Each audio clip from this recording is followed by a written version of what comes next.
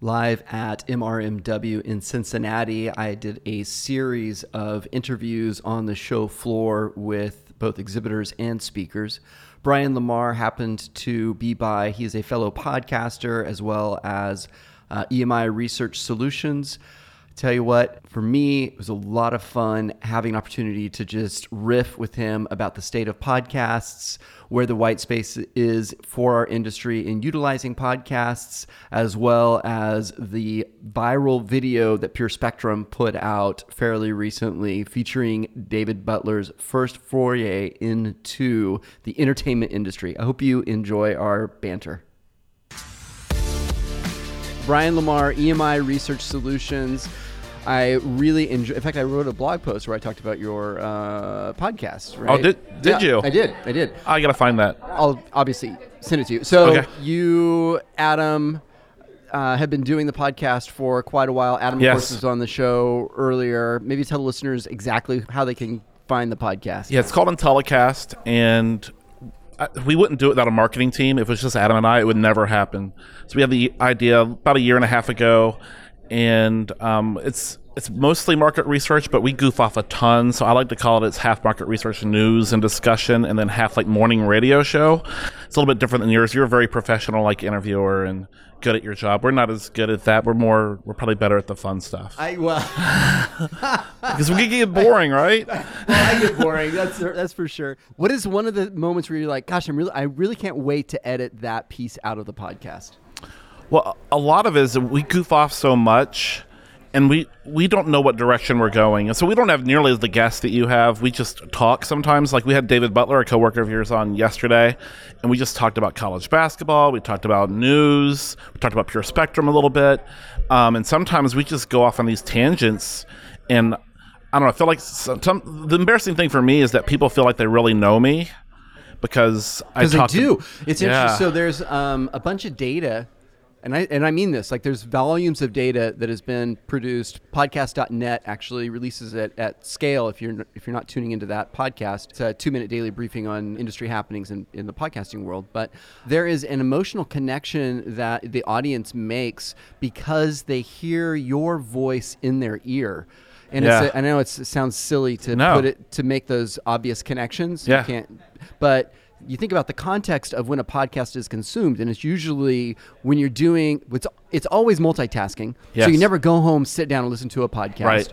Right. And so that means that the times where you're involved in that person's life is when usually the points of drudgery or boredom, but they still have to focus. So driving, commuting, mowing the lawn, basic household chores, honeydews, whatever, right? You're actually occupying their mind as their hands go or their bodies go through some routine. Yeah. And so there's an emotional connection that is actually very deep that you make with the audience that I think that we are just starting to appreciate that power. Right. And so you're right. When you can meet somebody that you've never met before and they will feel like they know you, and you know why? It's because they kind of do. Yeah, that's to me, like, that's the greatest part of this. I'm kind of an introvert, and that's the greatest advantage of doing a podcast. It also is kind of a disadvantage, and something that is really embarrassing for me is that people come up to me.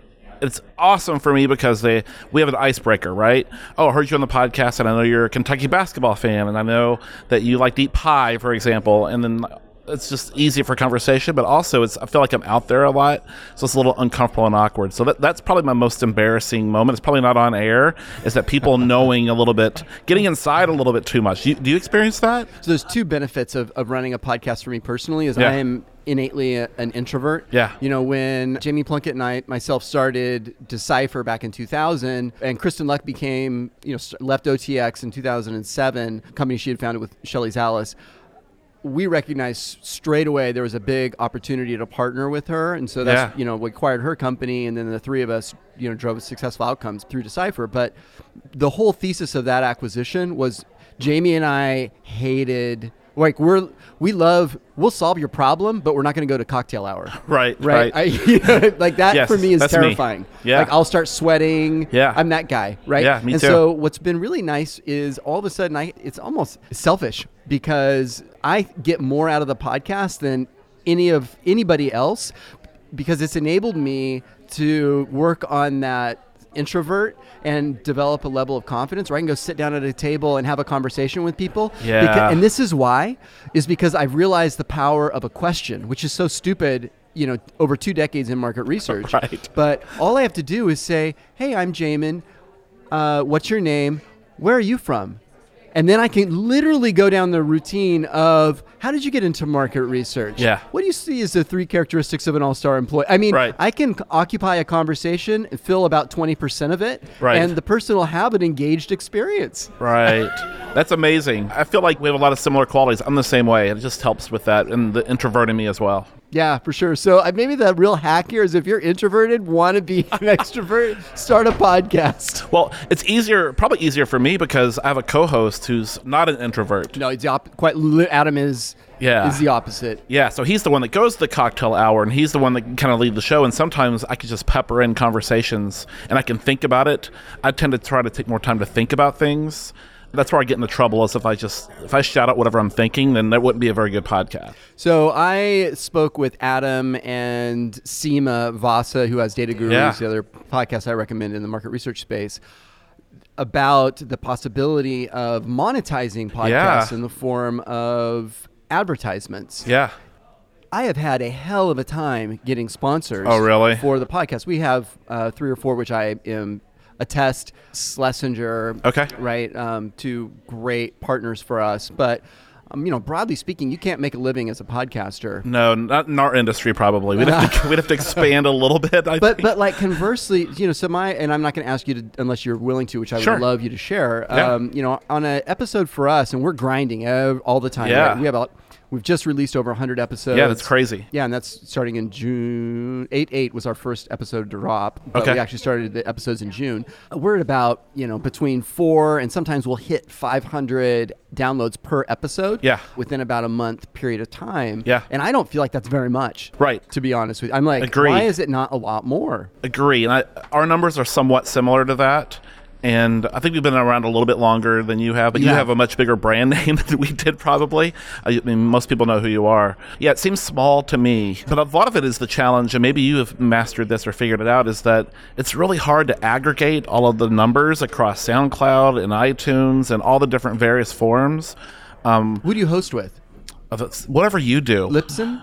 Oh, I don't even know. Or Blueberry, however it's said. I just converted last week from Libsyn to Blueberry. We next week we'll launch our new website, so I'm super excited about that. But I mean that's an interesting point that you're making, and that is, there's not a good date. We don't have a lot of data on the audience, so we don't know number of new subscribers. We can't track attrition. Right. We can't track number of downloads by user. I don't know where people listen. I don't even know if people are listening to the end of the episode. We make jokes throughout, and hey, if you're listening, let me know. Yeah, totally. I love podcasts. I've been consuming them for years. Yeah. And I think, that's one of the things we could do a better job of personally is create some Easter egg at the end. Yeah. Like free giveaway or right? You know what I mean? Back to your original question about sponsors. We don't have any sponsors, and my joke is that we're going to eventually secede from EMI. Intellicast will be its own brand, similar to how you've kind of done it. Yeah. Is that Intellicast will secede from EMI and make billions of dollars with our I call it dozens of listeners. Dozens of listeners. I love it. Yeah. Well, I mean, gosh, that's so funny. But this is what's interesting is like the connection that the guests can make to the consumer, the listener, right? The audience, is, I believe, much deeper than you get in a webinar. Oh, and I don't know if you've participated in many webinars. Yes, I have. Okay, so like what percentage of your time is multitasking in a webinar? Like when you're participating. No, what I mean by participate is like as an observer, not as doing the webinar. 50%? At least, right? I mean, as soon as you get an email, you're responding to it. Right. 100% of the time. Checking my phone. Right, Might be having a personal conversation. Exactly. Get up, go away, come back, right? And the problem with the webinar is that it usually requires a video element. Yes. Right? And so now you've got this multimodal engagement. Right. And also it's synchronous, so it happens in context of time. So now you've got 3 elements that are really important, right, for it to be a maximized return of time. This is my point, right? And you look at the audience sizes of like IEXs, or you pick on the brand that's doing the webinars, there's a lot of value. Right. They're $10,000. Right. Like it's $10,000 to do an episode. And I'm not saying it's not a good value. Right. I'm just saying that, and this is what I think, like your point about making billions of dollars on the is really funny. But it also, I really think this is true, that smart brands in our space are going to start picking it up. Yeah. I've had, and this is not an exaggeration, I've had 8 inbounds from LinkedIn who have told me, thank you so much for the podcast. These are big companies. Yeah. We use it to curate new prospective vendors. That's awesome. Right? I know. That's and great. I'm thinking, why the fuck? Right. If I had a brand, you know what I would do? Right. Like when my new company launches, this is the truth of it. Yeah. Like I'm going to be, you and Seema and a few others are my first calls for how much does it cost to be on the podcast. Right. 100%. I don't get it either. No idea why people don't do that. Right. Because I know that people tell me, and I know entire offices listen to our podcast. And if why wouldn't you want to get your name out? There's a CEO that reached out to me in our industry about good-sized company, and they're growing rapidly. He reached out to me, and many of his staff, they do a monthly book club where they consume the podcast, and then they meet as a group, and they talk about, they pull out what they thought was the best part of it and how they can apply. So, Oh, wow. yeah, right. And that's where it gets like the real intentionality of a podcast is, you as the host, you can actually draw in value for the listener. And so you ask strategic questions like, what is the one problem you wish market researchers would solve for you today? Yeah. Right. And now all of a sudden you're like at EMI, you're thinking, holy moly. Right. I can solve that problem. Here I am. Right. What a sales vehicle. So I don't really think like that. Like when I'm on the podcast, I'm interviewing somebody, I want to get to know them. Totally. I'm just curious, and I want to help promote them because for me, I'm kind of I feel like I'm doing them a favor. Absolutely. And you are. Yeah. Right. And they're not paying you. Right. Exactly. So that's how I think about it. I probably should. Hopefully Michael Holmes is not listening to this, but I should think about how we could better leverage it from a sales perspective and lead generation. But I don't know. Maybe that's, I don't know. It's all tactical, and and you got to think. At the end of the day, you got to do two things. You got to add value, and you got to be where people are. And that's where I see we're all very fortunate that we've been earlier into the game of podcasting. In the market research space, and I love tuning into your guys. You're a regular part of my commute. Oh, thank you. I can't wait to hear the David Butler drop. Oh yeah, David Butler spent a good 30 minutes with us yesterday. That's a long time on your show. Yeah, that is. It was great to have him in studio. Well, I call it in studio. We have a little bitty conference room that he does it, that we do it in. Studio. And it was great to have him through we usually do an interview just completely separate, somewhat similar to how you do your interviews, and then we goof off before and after. But he got to goof off with us a little bit. So that was actually more fun because you know how witty and smart he is. He's probably one of the smartest and funniest people that I've... Absolutely. Well, we talked about the Mars. I did my top 4 favorite things about the Mars video. Oh, I bet he loved that. Hopefully he did.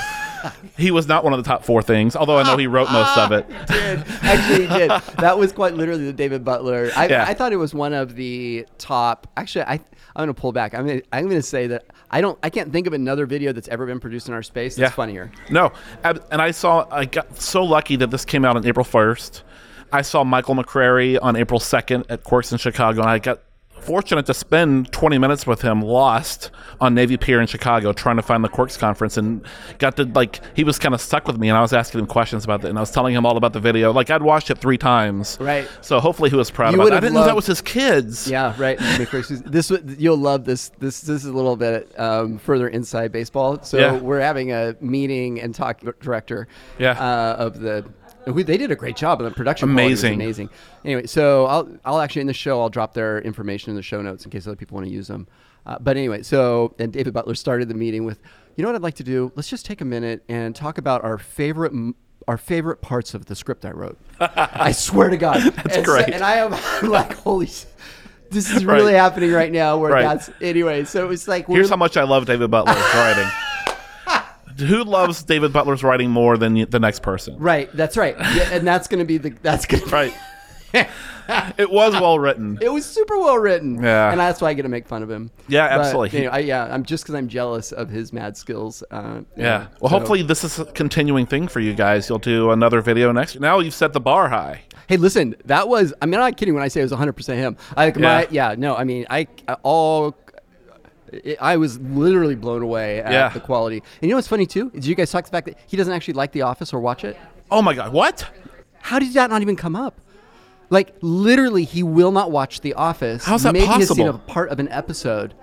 That had so many clearly this is someone inspired by The Office. Not even once. Not even a little bit. He hates The Office. Yeah. Well, one of my favorite 4 moments was when Michael McCrary was going up and down with his desk and say it's just right and the water, blah, blah, blah. Because that's what I do at work. We're fortunate to have those desks that go up and down. Yeah. And so I totally empathize with that. So it hit the spot with me. So many funny jokes I want to make right now, but I'm not going to in the interest of cleanliness.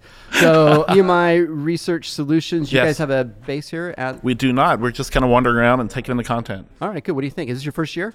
My first time, and well, first of all, it's my first time going to a conference that's in my hometown. So it's kind of great to be able to sleep in my own bed tonight for once. Yeah. But also, it's kind of weird. But the conference is great. Great speakers. Do I have extra room? You don't have an extra room?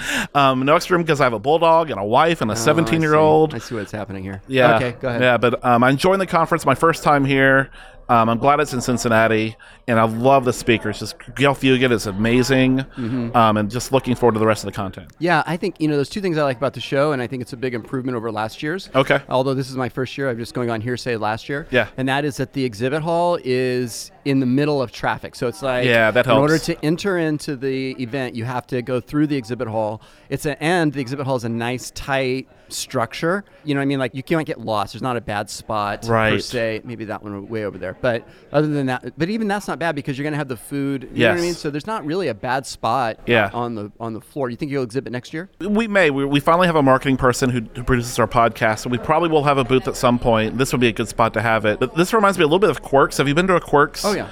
And so I love how they have the vendor hall as it's the center of the, and that's how they keep the prices down, is to have a lot of vendors, right? So I loved Quirks because it had so many different booths so that you had to wander through, and that's where the center of attention was. Similar here, you have to walk through here, and I want to talk to the people that are exhibiting and the booths, and I think hopefully everybody does. Yeah, no, I totally agree, and thank you for the exhibitors for doing it. So MRMW, the quality of the speakers, we just heard from Gail at Foursquare, so much value in, and then was it the chief... Insights and data officer at Procter & Gamble's. That's a big deal. Yes. His was great as well. I wish Fantastic. it was a little bit longer. I wish I had an opportunity to hopefully can interview him actually. But anyway, so it was just a great opening for day one. Awesome content. Well, thank you for having me. Appreciate it. Thank you, sir. Thanks.